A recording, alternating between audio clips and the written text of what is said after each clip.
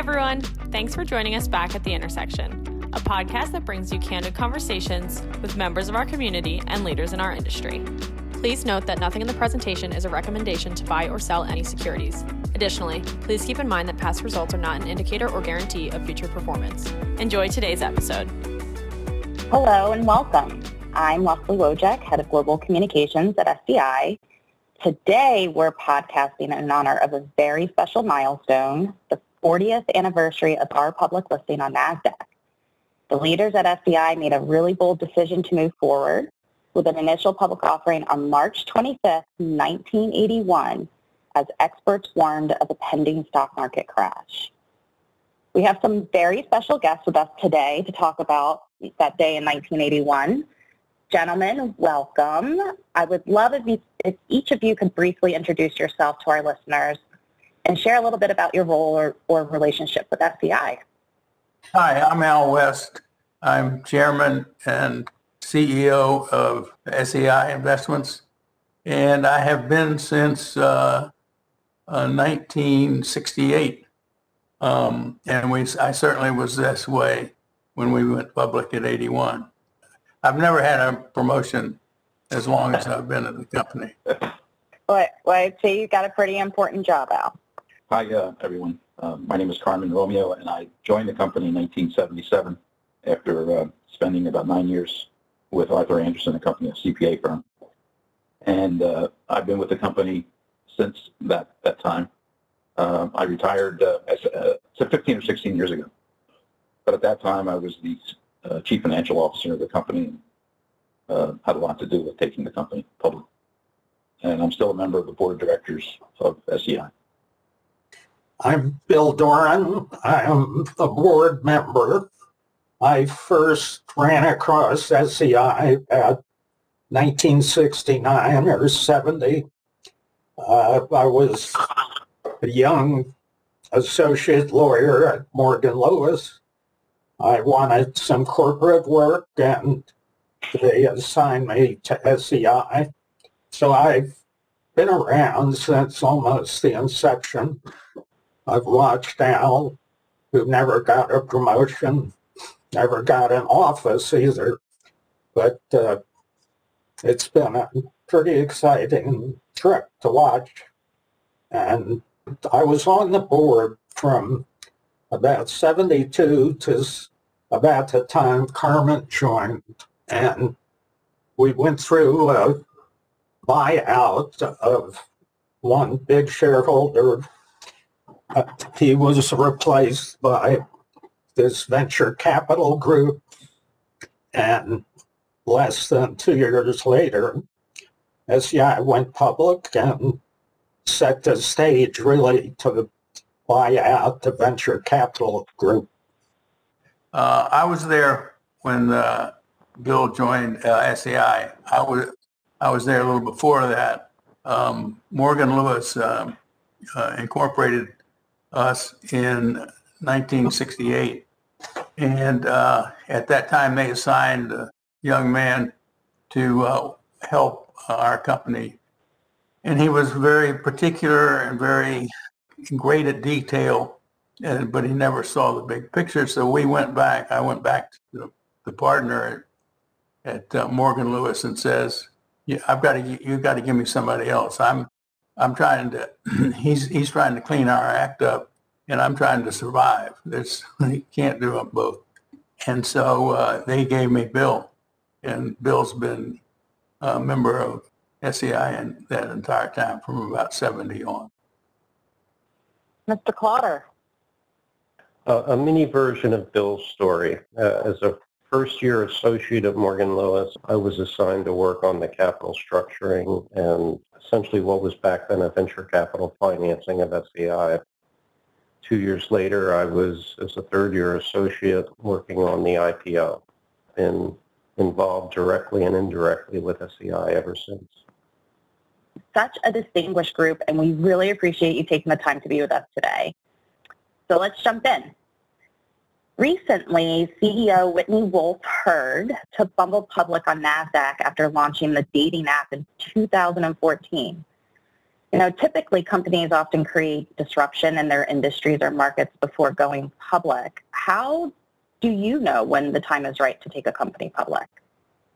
As I recall, from a financial perspective, we really didn't have to go public.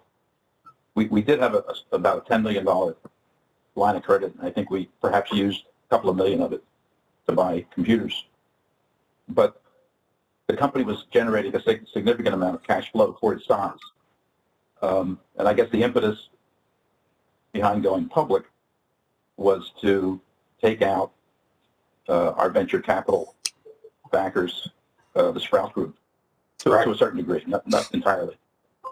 Carmen, I might mention that we didn't have to go, but we had a venture capitalist that owned a decent share of our company, and the venture capitalist has to get out and repay its investors at some point. And when they get out, there's two ways to do it: sell the company, all of it, or go public. And we wanted to go public. We didn't want to sell the company.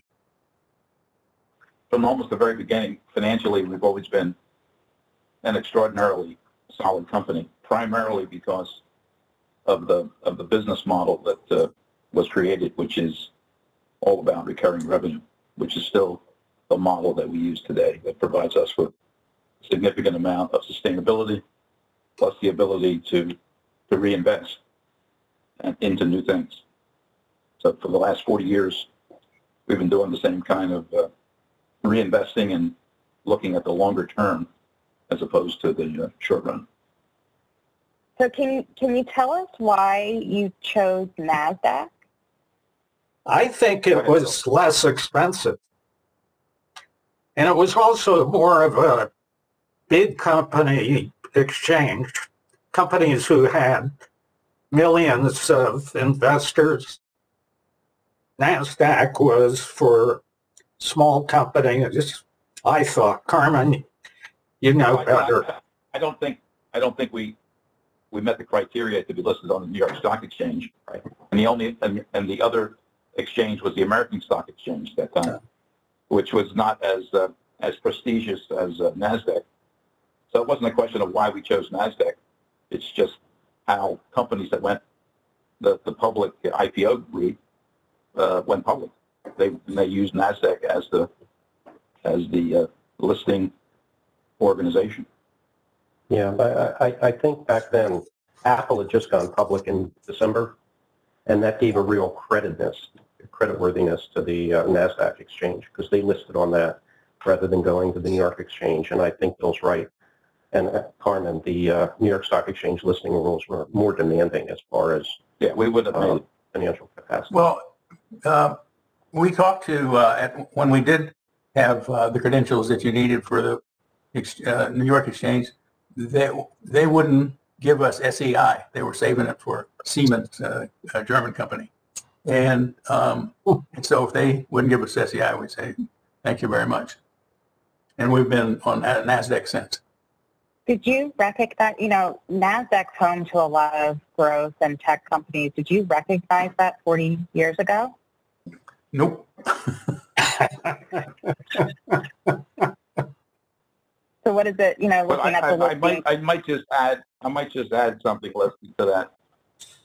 One of the underwriters in this, the two lead underwriters were Donaldson, Lufkin, and Jennerette, and Alex Brown, both of which are no longer in existence. But Alex Brown had a particular expertise in technology companies. So it was important for us to use Alex Brown because their imprimatur gave us more credibility as we were going public. So DLJ was involved because they were Sprout was part of the DLJ family. But Alex Brown gave us that credibility that we were a good firm and we were in a technology information processing business. So when you think back to March 25th, 1981, what was the energy like leading up? I mean, I'm sure you kept Bill and Jeff really busy with a lot of paperwork and whatnot, but What was the energy like? Were you proud? Were you excited? Were you nervous? Well, we were somewhat scared only because somebody had come out and tanked the market, Joe Granville. And he tanked the market by recommending that all of his letter clients. And that killed the market for about a year and a half. And he did it right before we went public, or right on the day we went public. Jeff, which one was it? This was on January 6th, warning the market of a 25% slump. Yeah, so the market environment was not very good for new companies like SEI. But we forged on and ended up having a very good opening of the company on the stock market. And where did it take place? Today you have all those big bang kind of celebratory confetti blowing everywhere. I remember taking a subway from New York City to Exchange Place in New Jersey to pass the jumbo certificate over for the check so that you avoid the New York stock transfer tax on the initial offering. That's why it's called Exchange Place. Carmen, you did that. I did that, yes. And you and Jeff, I didn't make it.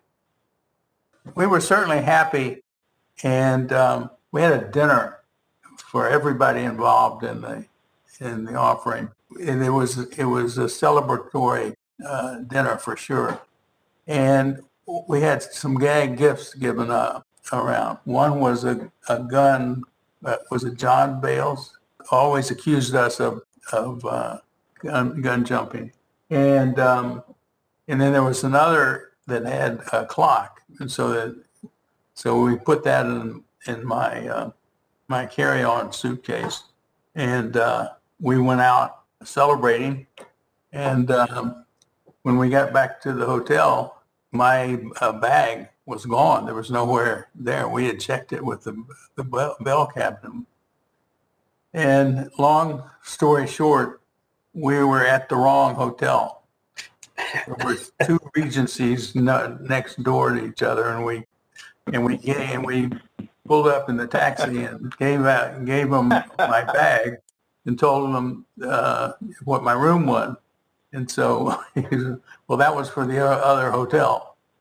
So we didn't figure this out until it was too late for me to make the Exchange Place. But it was funny because we thought what's happened is they saw the gun, the clock was ticking. And so they're going to open this thing up and say, alarms will go off and they'll empty the hotel. And we were really worried what we were going to do. But it turned out it was sitting in the luggage rack of the other hotel. It's a fun dinner. So when you're looking at it today, we're one of about 100 remaining companies that were listed in 1981 on NASDAQ. What would you say is the key to staying power? One of the reasons why investors fell in love with SEI back in 81 and to this day is the business model that we adhere to, which is recurring revenue. And that long-term recurring revenue gives us the ability to have long-term staying power, that is sustainability. Plus, it gives us the ability to continually make investments in the business. So I think those are the two key attributes that we exhibit. And I guess if you wanted to add a third, we have back then and to this day, we have products that and services that make us unique. And we have this orientation of trying to meet customer needs, and that goes a long way to reinforcing the recurring revenue of our business. It was interesting. If you go back to the 81 public offering, which was a really huge event that everybody was focused on, the very next board meeting was when we first talked about starting money market funds. And of course, if you follow the history here, that led to a pretty significant asset management business. So I think the company's around both because great financial management, focus on cash flow, but also constant innovation that keeps fresh products, fresh services, new markets. And it's like that's a must if you want to be around this long. Yeah, we feel during the last 50 plus years that we've had about 5 or 6 different companies that we've morphed into businesses, usually one after another. And it does give you staying power if you can stay up with them. And when that we have done it, that's what we've done, stayed up with our markets. What are the benefits of being publicly listed? I'll give you 2. The beauty of being public is people who are investors know what the stock's priced at and what it's worth. I mean, there's sort of a market out there fixing values. You don't have that going private. I think the big benefit to SEI was we started an employee stock option plan that had, with Carmen Al, became a cornerstone of compensation. And you can't really run that easily with a private company. You can do it, but it's not liquid and it's hard to get the values correct. Yeah, it's certainly, from an employee standpoint, it's equity. But you have equity in the company that you're working for. You all are shareholders, and you've certainly had lots of opportunities to cash out. Why do you continue to invest? Why do you hold on to your shares? Well, we believe in what we're doing. And so we believe that we're doing the thing that's going to make us successful. If you look at our entire track record all the way going back to 281, so if you look where the market is judged, and we are, we have provided very, very, very good returns to our shareholders every year, or every 10 years. How many times a day do you guys check the stock price? Zippity-doo-dah. Once. Once a day? Yeah, just to look, that's all. I don't do anything. I check it as well. But, all businesses don't go up in a straight line, There's peaks and valleys, and we had our share, just like a lot of other companies. But I guess if you have faith in the business and in the people that are running these business units, you could look beyond those valleys.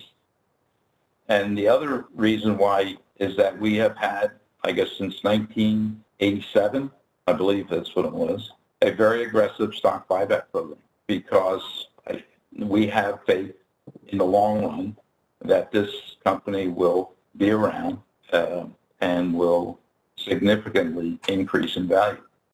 Well, I have always thought part of it, because all of us hold a lot of shares, but a lot of the reason is compared to investing that money somewhere else, this company, if you work for SEI, you're going to know it better than you'll ever know some other equity investment.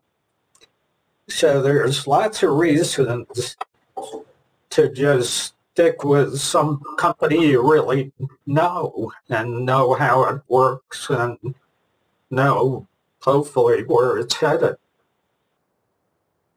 So if you guys had to pick one moment in the last 40 years that was either your most proud or most fun with SEI, what would it be? One of the things that we would talk about, and I think we mentioned this earlier, is that when we first got into the mutual fund business, we started a institutional money market fund for our bank trust department clients. And when we started that fund, we had $180 million investment into money market funds that first day from our clients. So that was kind of important.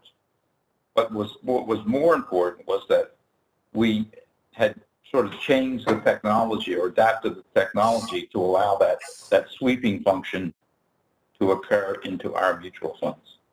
So it was a very innovative kind of product offering that clients were looking for, and it made it easier for them to invest their short-term cash.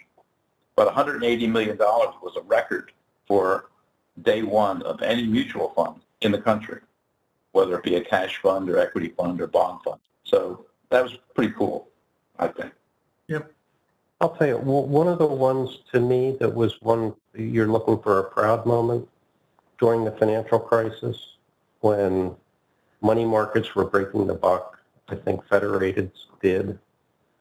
And we had the issue when we had invested in the CIVs in our money market fund, and we were in danger of breaking the buck. And the only way to avoid it was for SEI to step up and put its capital behind the money market funds to the tune of, I don't remember now, 300 million, was it? 300 million. Yeah. Yes. Yes. And at a time when SEI could have absolutely walked away and said, we're going to follow Federated routes. People invested in the money market fund. They knew the risk of breaking the buck. It's a difficult financial environment. We can walk away and let them take the hit. SEI didn't. They stepped up and took care of the client's problems, which is, to harken back to what Bill and Al were saying at the beginning, that is what SEI has done over the years. It's found success in solving clients' problems. And that was an example of doing it at a tough time. Remember, the stock was falling down to 9 at that point in time? Yes, I do. Remember it very well. 1987. That would be a proud moment. This was an incredible opportunity to hear your stories today, the emotions, the considerations, everything that went into this business milestone 40 years ago. Thank you so much for taking the time to be with us, and we're really looking forward to the next 4 decades and beyond. Thanks so much for joining us today. Stay tuned for more conversations with members of our community. Until next time, stay well. And of course, we hope you'll meet us back at the intersection soon.